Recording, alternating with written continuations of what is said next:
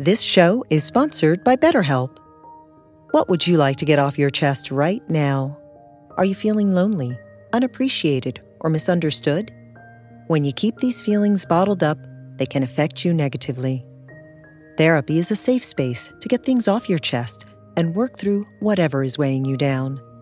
It's a great way to increase your self-awareness, change negative thought patterns, and more.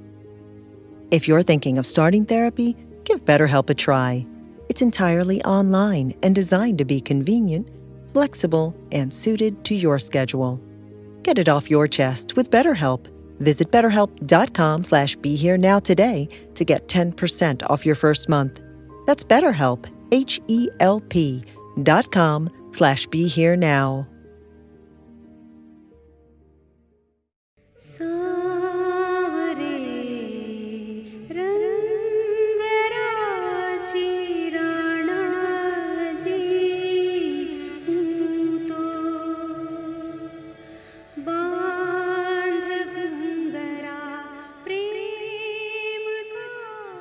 Hello and welcome to the Shakti Hour, a podcast on Ram Dass Be Here Now Network, where I speak with women about their personal experience on the spiritual path.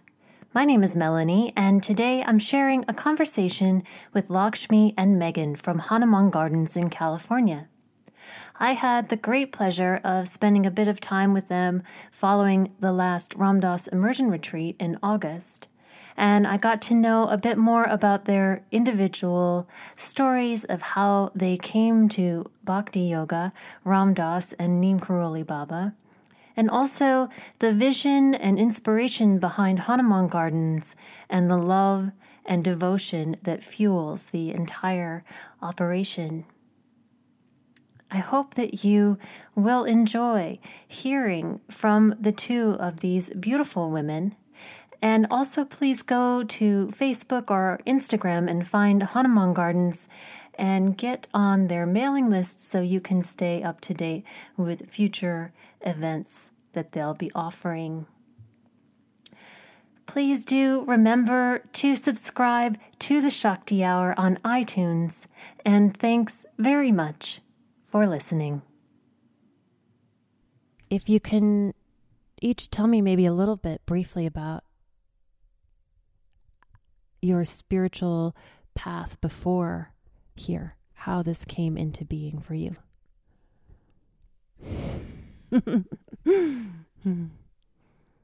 Or what was spirituality like to you in growing up and coming here?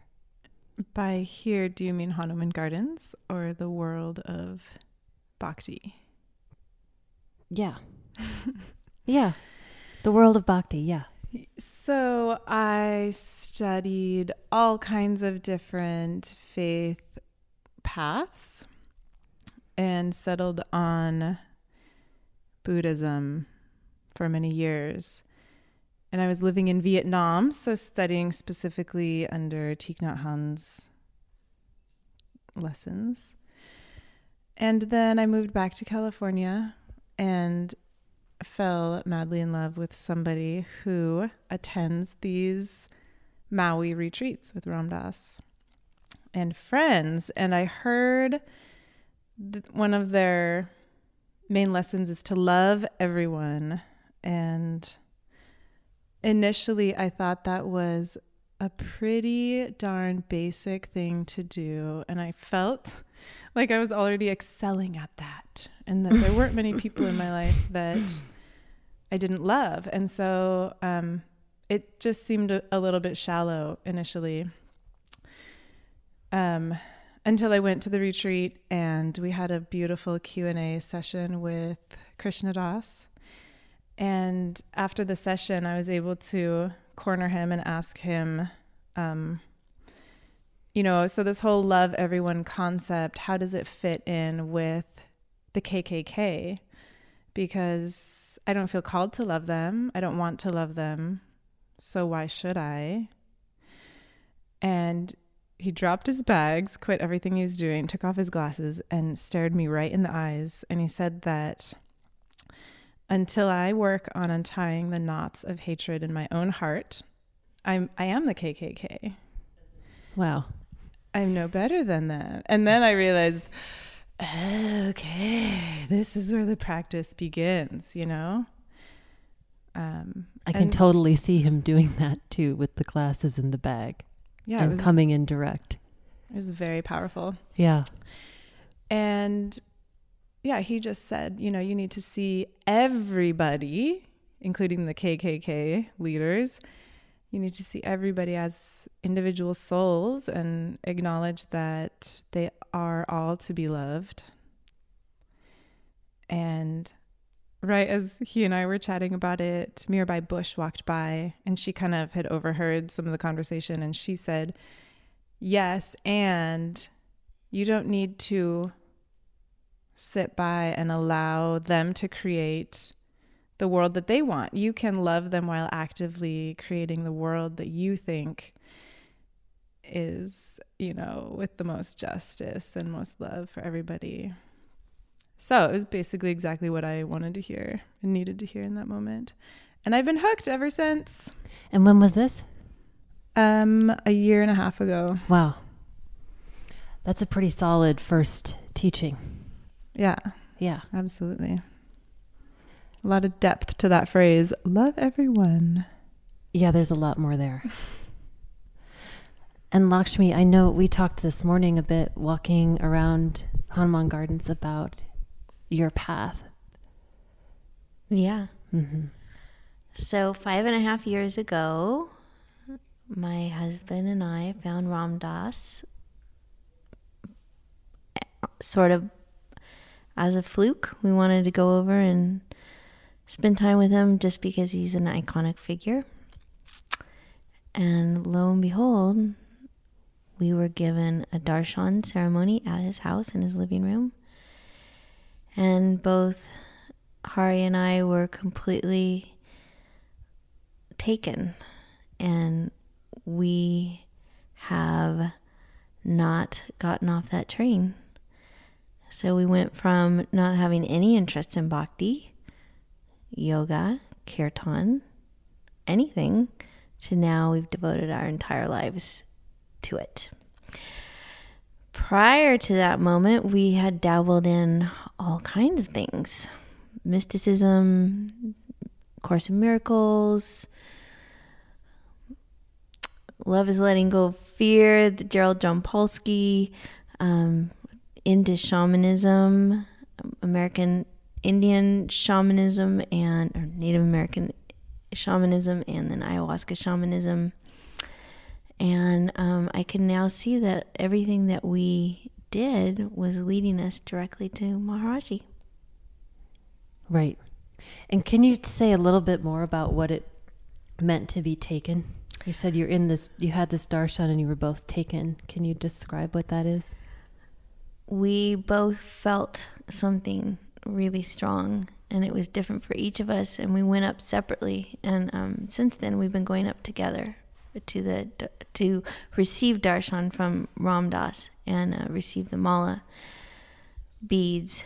And we both just felt something major had happened. It's hard to describe. Yeah. Yeah. Right. But it felt like it took you in, and these other parts of your path were completely kind of fell absorbed away. into that. Yeah. Yeah. Yeah. Cool. Yeah.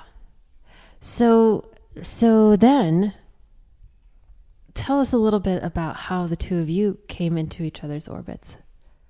I remember meeting Maegan for the first time, and I thought she was just the brightest ray of light. And she seemed so different than other women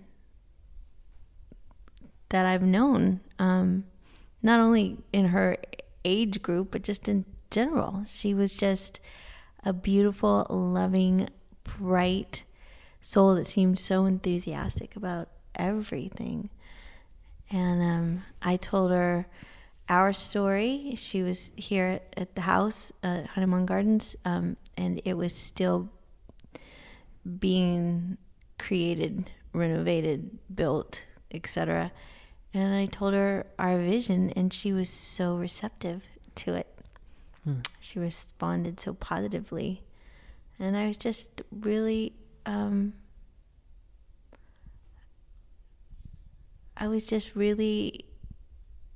happy to know her.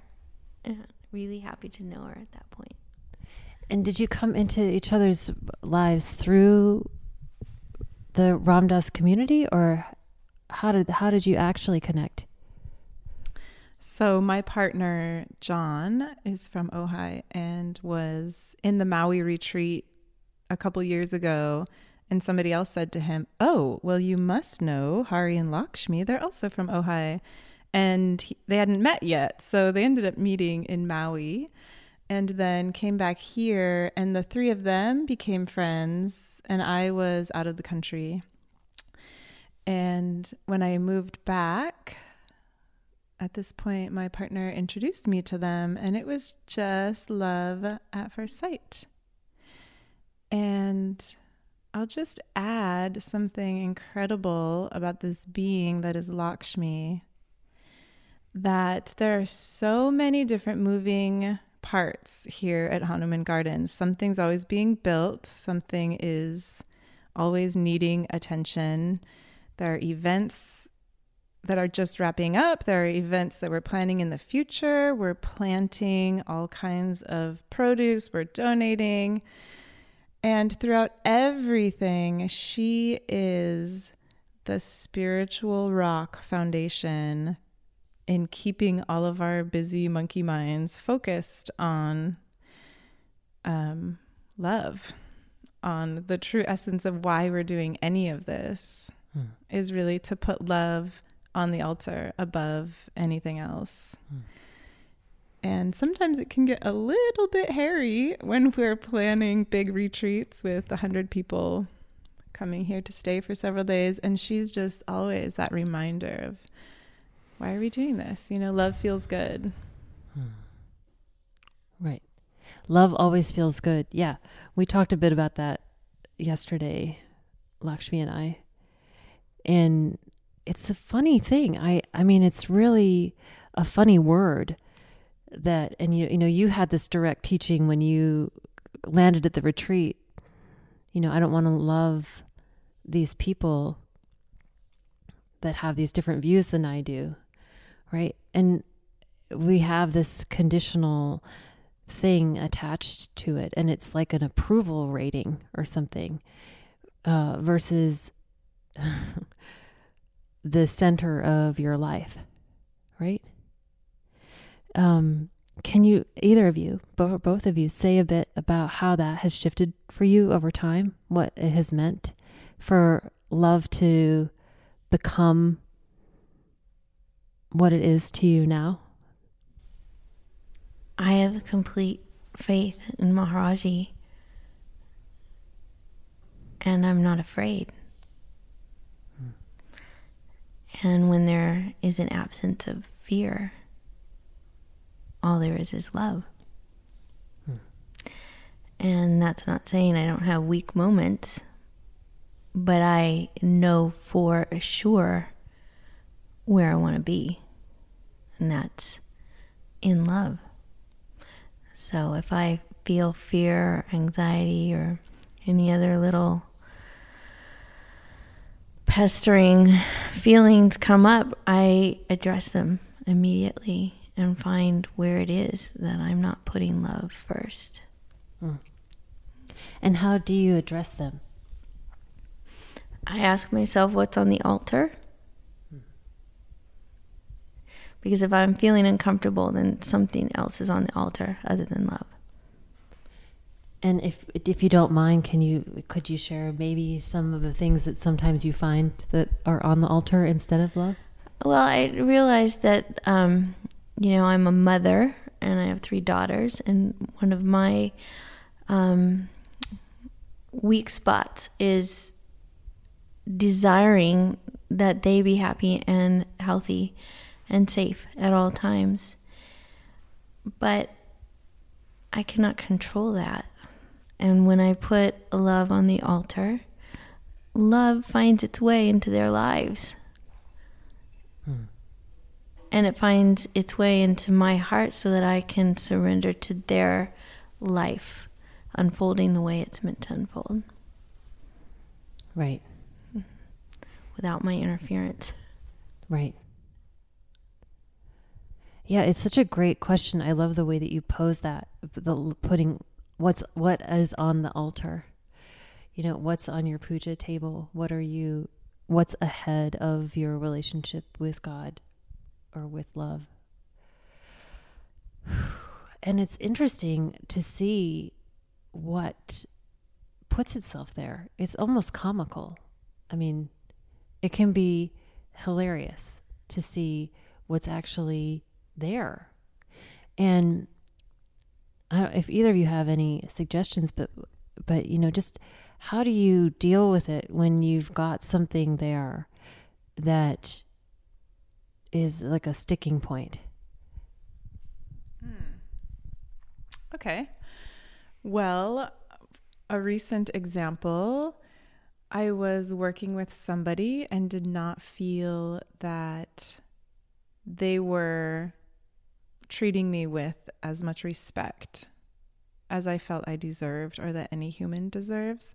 And so for a few days, maybe an entire week, what was on my altar was the desire of receiving respect from this person. And when you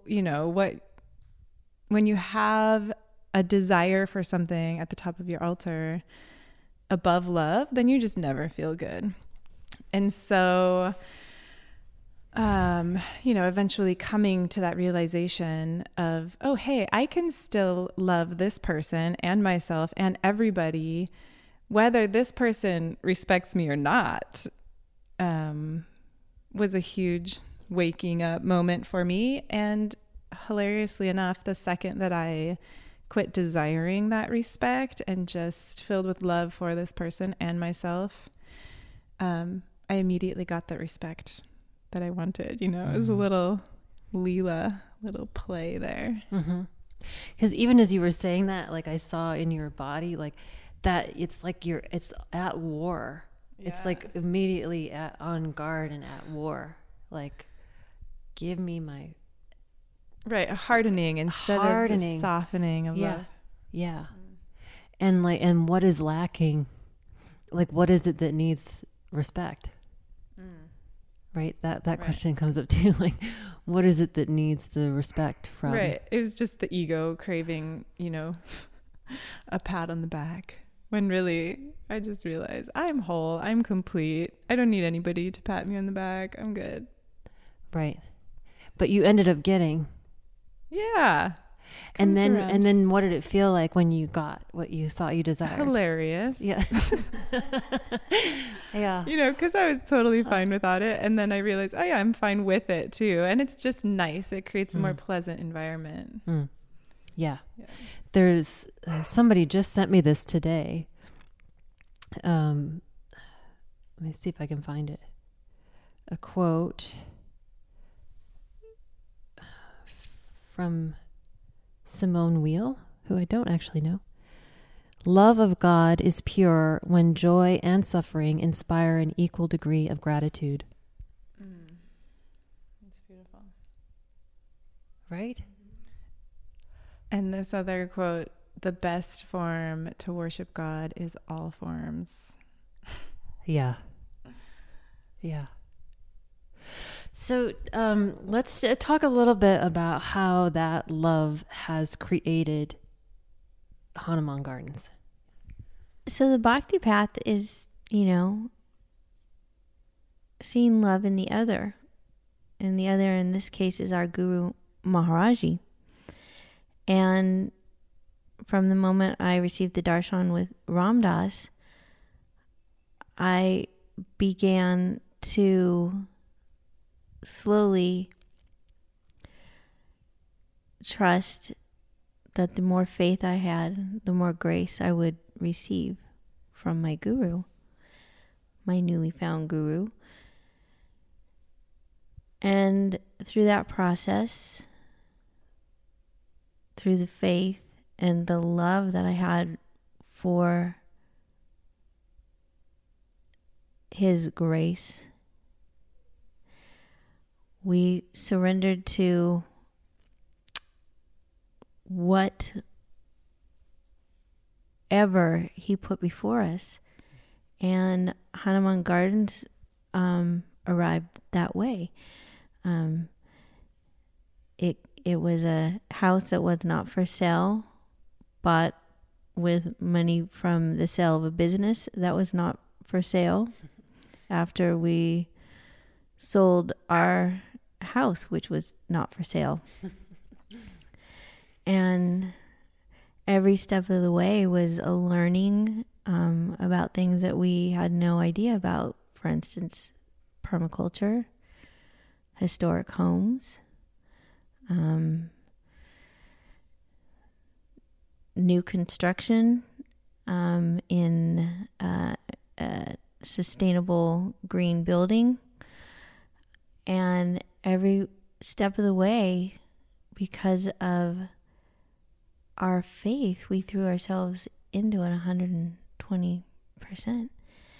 And once the house was done, the next thing we were offered was the chance to have groups of people come and talk about Ram Dass, talk about Maharaji, and have satsang. And through our very humble attempt at creating our first gathering, a satsang was created, and we built on it and built on it, and satsang grew and grew. And now we have monthly kirtans with over 100 people attending. We have a beautiful woman, Anu, who cooks sattvic, Ayurvedic, vegetarian meals. We feed people. We feed those 100+ people. And we have amazing musicians come and sing their hearts out. Yeah, this is all just from the love of our guru and the faith and the trust that we had in him. Yeah, and I'll just add to that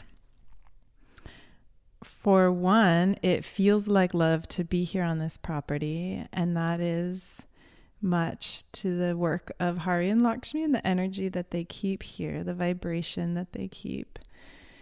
So anybody that comes up here knows that they want to be up here anyway, floating around. And then another thing, how love expresses itself here is by nature as love, because plants totally flourish here. And we've done a lot of soil regeneration, and so vegetables are growing. We have all kinds of fruit trees, just, oh man, I don't know, probably 150 different kinds of plants growing here.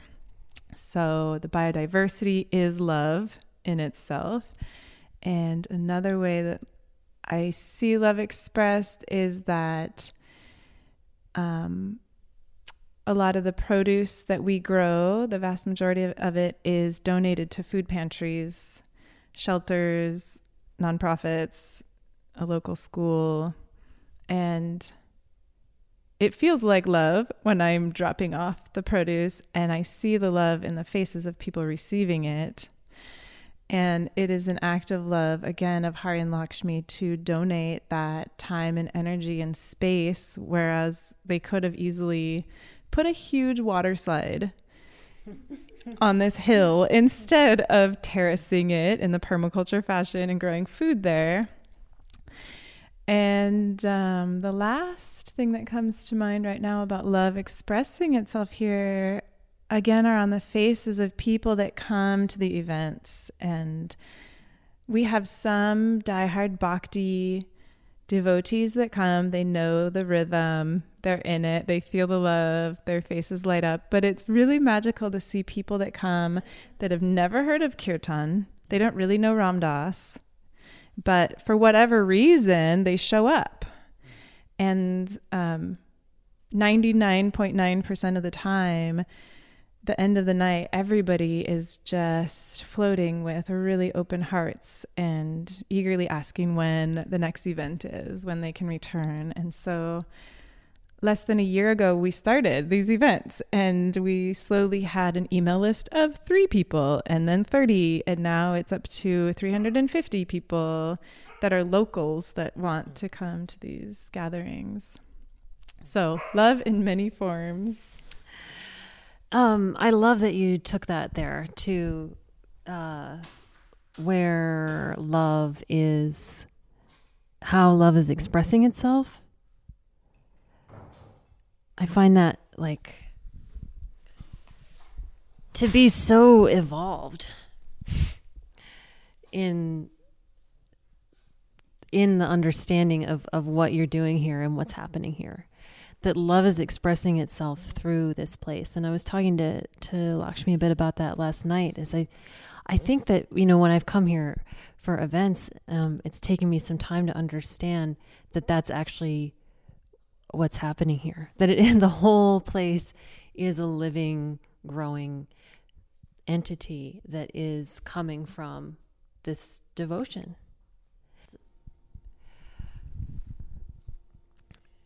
Maybe you guys can talk a little bit about a little further. Maegan, you touched on it with the how the land is an expression of love and the food, but maybe just share a little bit more about the vision for the food and the prasad that you're offering the community from these grounds. Okay, well, I will start by mentioning Connor Jones, who is a permaculture saint here in Ojai, a brilliant landscape designer and community designer, actually. So Hari and Lakshmi had him come to the property, and he helped design much of what we see with permaculture principles, so that the land is contoured in a way so that any drop of rain that falls will sink and spread into the groundwater instead of just rushing off into our polluted waterways. And so that is a strong act of love for the earth, love for our people, love for conserving resources. And another principle of permaculture is to grow a lot of food and also to share it. And so, we just see that unfolding all over the terraced hillside here.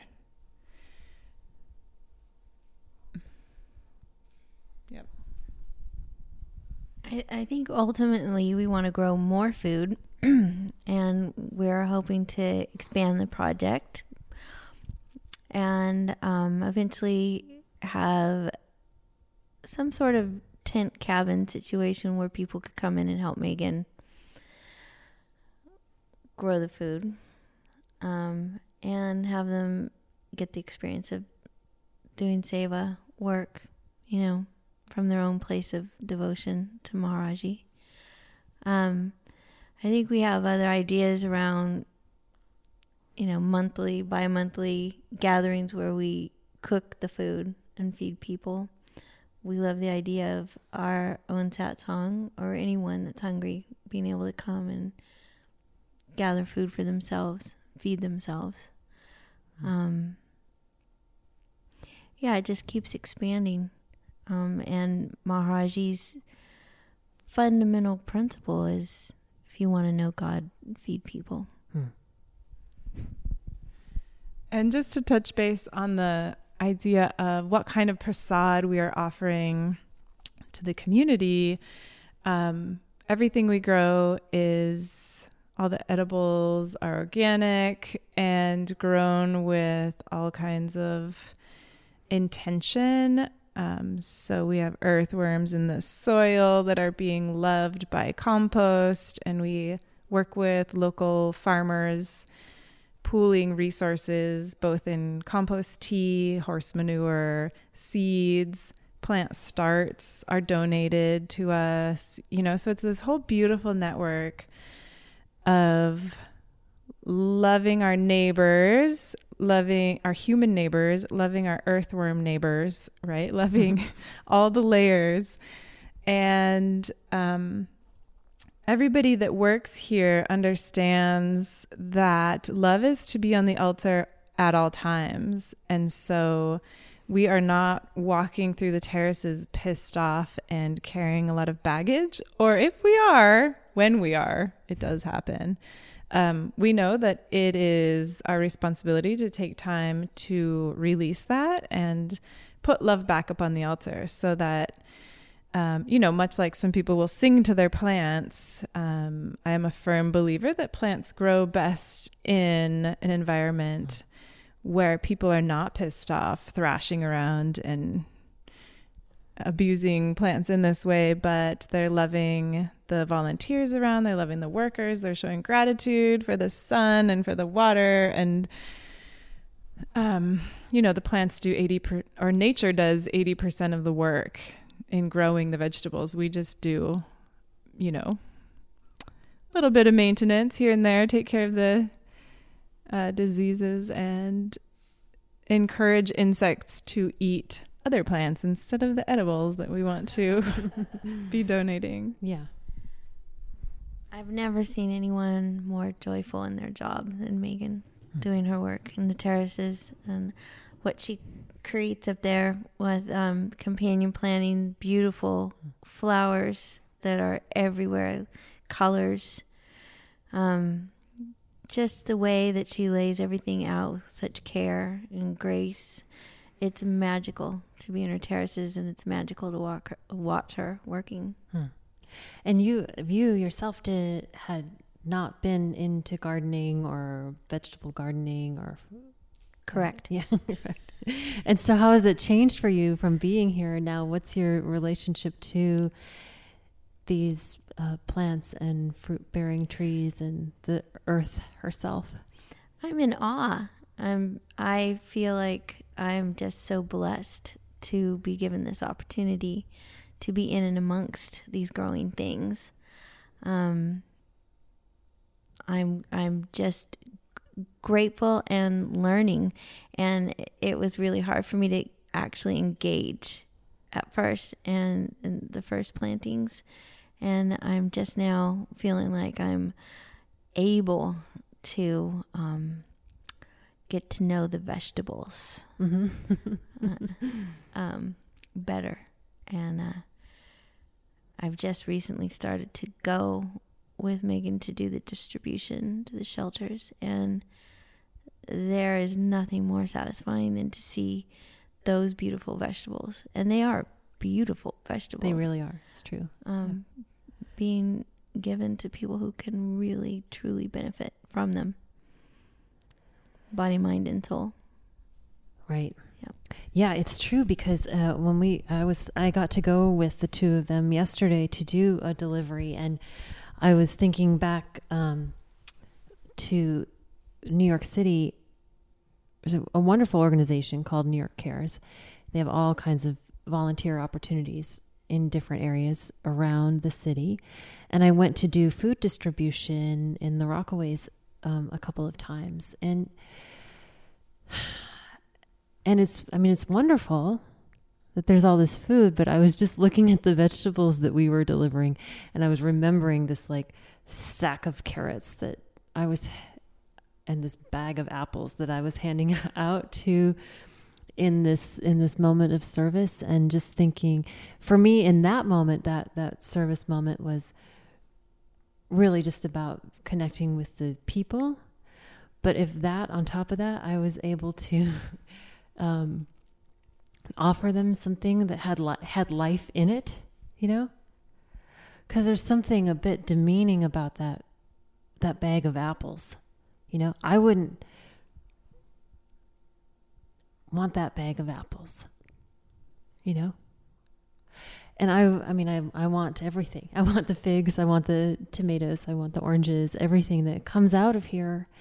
And that's like a bit of it's a shift. It's not the leftovers that's going to the other. I'm not giving the other the leftovers. We're all eating from the same tree. Yeah. Right. Yeah. Many times when we donate to one of the food pantries, the other food available to pick up are individually packaged pastries that have old expiration dates and maybe some old white bread, Wonder Bread, and maybe some cans or boxes of things. And it is, of course, incredibly generous. Somebody volunteers her time to go to the stores and pick up this food. And some stores could throw it away, but it's very generous of the stores that they donate it. Of course, these are all beautiful things not to be knocked. But especially when we know like diabetic facts, and what communities suffer from that disease, and the remedy, being whole foods, whole produce. And the dichotomy of commonly where organic produce can be found, it's no secret what communities have easy access to organic, freshly harvested, whole produce, and what communities don't. And so we're just helping to bridge that gap a little bit, when ideally everybody in America would have enough yard to grow their own gardens. Mm-hmm. Right? Or at least community gardens that they can participate in. But while we push for that change, this is something we can do today that helps bridge that gap a little bit. And I'll also just say a little encouragement for anybody listening that you don't need acres to do what we're doing. If you have 2 tomato plants in your yard, I guarantee you there's a food pantry somewhere near you that would benefit hugely from whatever excess tomatoes you're growing that you want to donate. So don't be intimidated thinking that you need lots of space and lots of workers. Right. And it depends on where you live, because, here definitely in California, I have a friend that has all these fruit trees. There's no way to harvest it all. It's so much as, a lot of it falls off. Okay. So let's just talk a little bit more about the feminine, the abundance, Lakshmi, right? The embodiment of Lakshmi, love, abundance, the earth, this place, and Shakti, and feeding that with love and the feminine. What does that mean?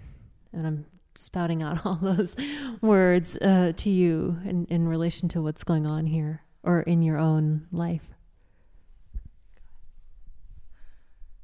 The first thing that comes up is the incredible abundance that I do see everywhere, on all forms. We have an abundance of white mold on our squash leaves, but we have an abundance of squash still growing. We have an abundance of produce just going mad. It's pretty incredible.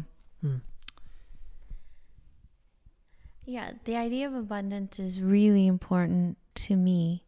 I feel that we live in a culture that promotes the feeling of not having enough, that there's never enough. And people feel that they're having to constantly grasp at getting more. There's an emptiness, a poverty consciousness, and I don't believe it. I don't believe in that. And I believe that there's always enough, and that in unconditional love, abundance rests inherently. And so that's what we like to offer, is that experience of abundance, whether it be in Anu's cooking or the people coming, visitors just walking the grounds, offering the food from Maegan's gardens, or just time with individual people, just sitting with them and really listening and hearing and caring about what's going on with them. There's an abundance of caring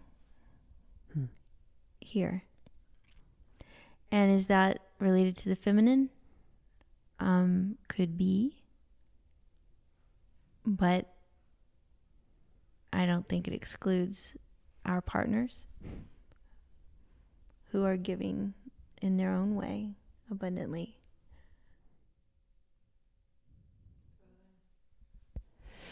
Right, and this idea of the word abundance and fertility over wealth and accumulation and filling that hole, that gap, that never enoughness. And that just even shifting that perspective into coming from love, that you said it was inherent. That's the inherent state of it, is abundance. Yeah. Yeah. Because it's what we are. Right. Right. And so this place is a visual manifestation, is an in-form manifestation of that for all of us to experience and play and yeah.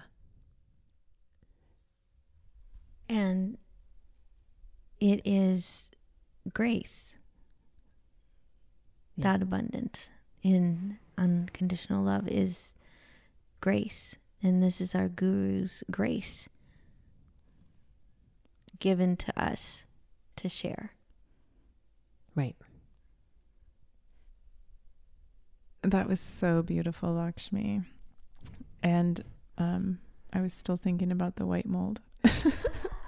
But something here, I'm looking at this picture of Maharaji, and it's just reminding me that, yes, we do have an abundance of white mold, and we also have an abundance of people and knowledge that know how to combat it. And we have an abundance of neem oil, that we are able to apply to it. And we have an abundance of daylight hours that we can do this work.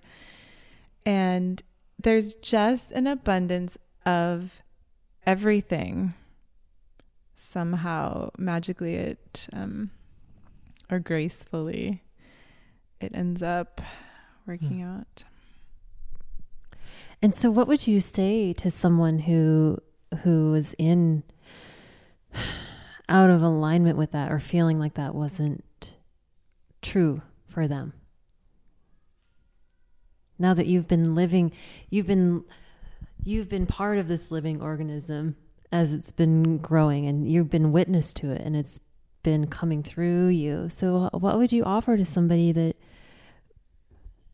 hasn't found that experience in themselves, or doesn't believe it's for them? Or I think it's really easy for people to, let's say, come up here to this big, beautiful property and then say, oh, of course it's easy for you, Lakshmi, to say that there's an abundance of everything because you have an abundance of everything. But what I realize is that it is a personal mental choice. It's a personal switch that we all can make, and that I've seen in the poorest townships in South Africa, and I've seen in other countries, where people make that switch and they say, you know what?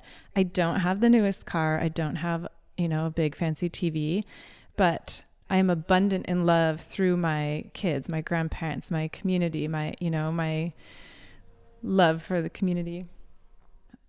We're not saying everything's easy. We're not saying everybody has everything. But I think it is an excuse that some people choose to repeat the mantra, I am not enough.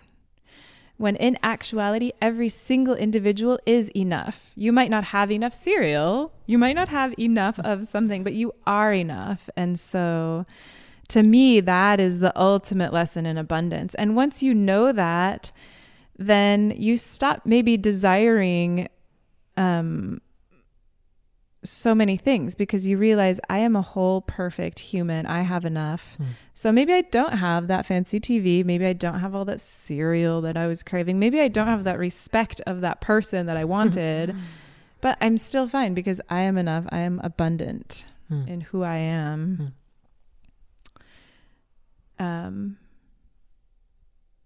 Right. But it is a difficult thing to say, because there are a lot of people in very difficult situations in this world. But I've been most inspired by some of these people in the poorest communities that I've been in. So it's definitely a mentality that the wealthy can have as well, that they're not living in abundance, when it's just a mantra I think people can choose. I really believe that there can be heaven on earth, that heaven is on earth, and that we're living it right now. And it's time for that realization. And some people will come to it slowly, and some people will come to it fast. But it's happening, and it's happening here.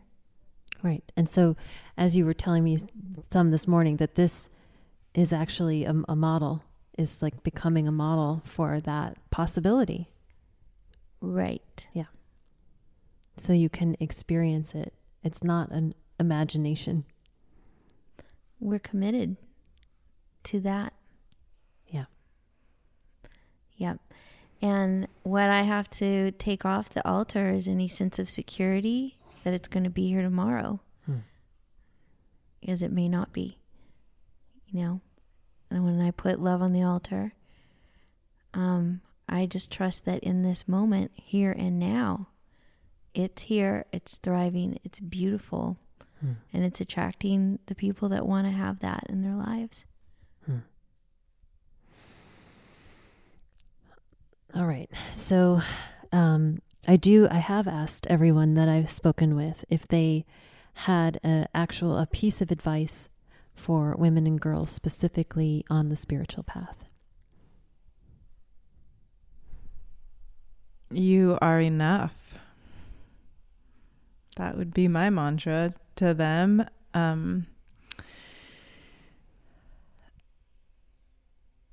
How do you work with that yourself?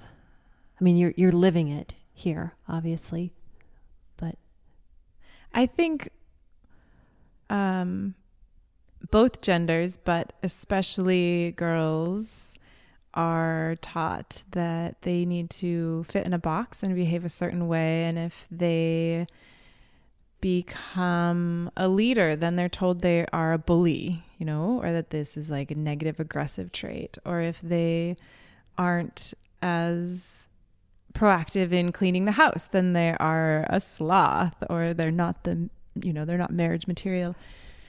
And so, I would just really reiterate that everybody has flaws, everybody has challenges that we're all working on, and everybody is absolutely perfect in their own being. And I guess it's remembering that unconditional love does exist, and that we need to have it for ourselves first and foremost, and then we can express that to others. Great. Yeah, I think what Ram Dass says about that is that we are our souls, not our roles.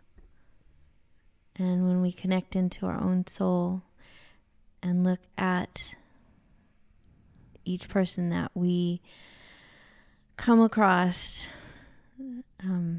as a soul, then we meet in that place of love. And that's a beautiful place to be. And there's no anxiety there. And there's no struggle there. There's peace there. And it's a place where girls can grow and learn about themselves learn about their soul. And that soul's connection to whatever they call the divine. That sounds amazing. That sounds amazing. And I'm in it now, sitting here with the two of you in this beautiful place and in both of your soul energies. I'm feeling it.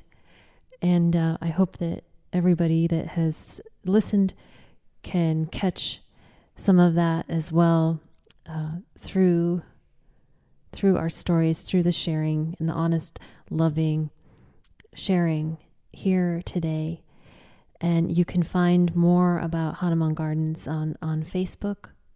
And they've also got an Instagram you can follow on. Sign up for their mailing list so you can stay tuned for future events and opportunities to participate here. And thank you so much, Maegan and Lakshmi. Thank you for sitting with me and giving us your time and wisdom. Yeah, thank you, Melanie. It's been amazing.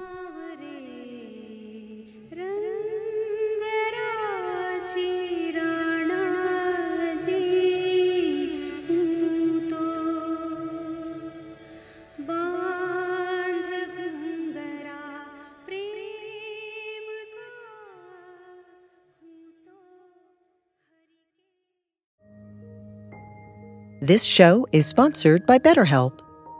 What would you like to get off your chest right now? Are you feeling lonely, unappreciated, or misunderstood? When you keep these feelings bottled up, they can affect you negatively. Therapy is a safe space to get things off your chest and work through whatever is weighing you down. It's a great way to increase your self-awareness, change negative thought patterns, and more. If you're thinking of starting therapy, give BetterHelp a try.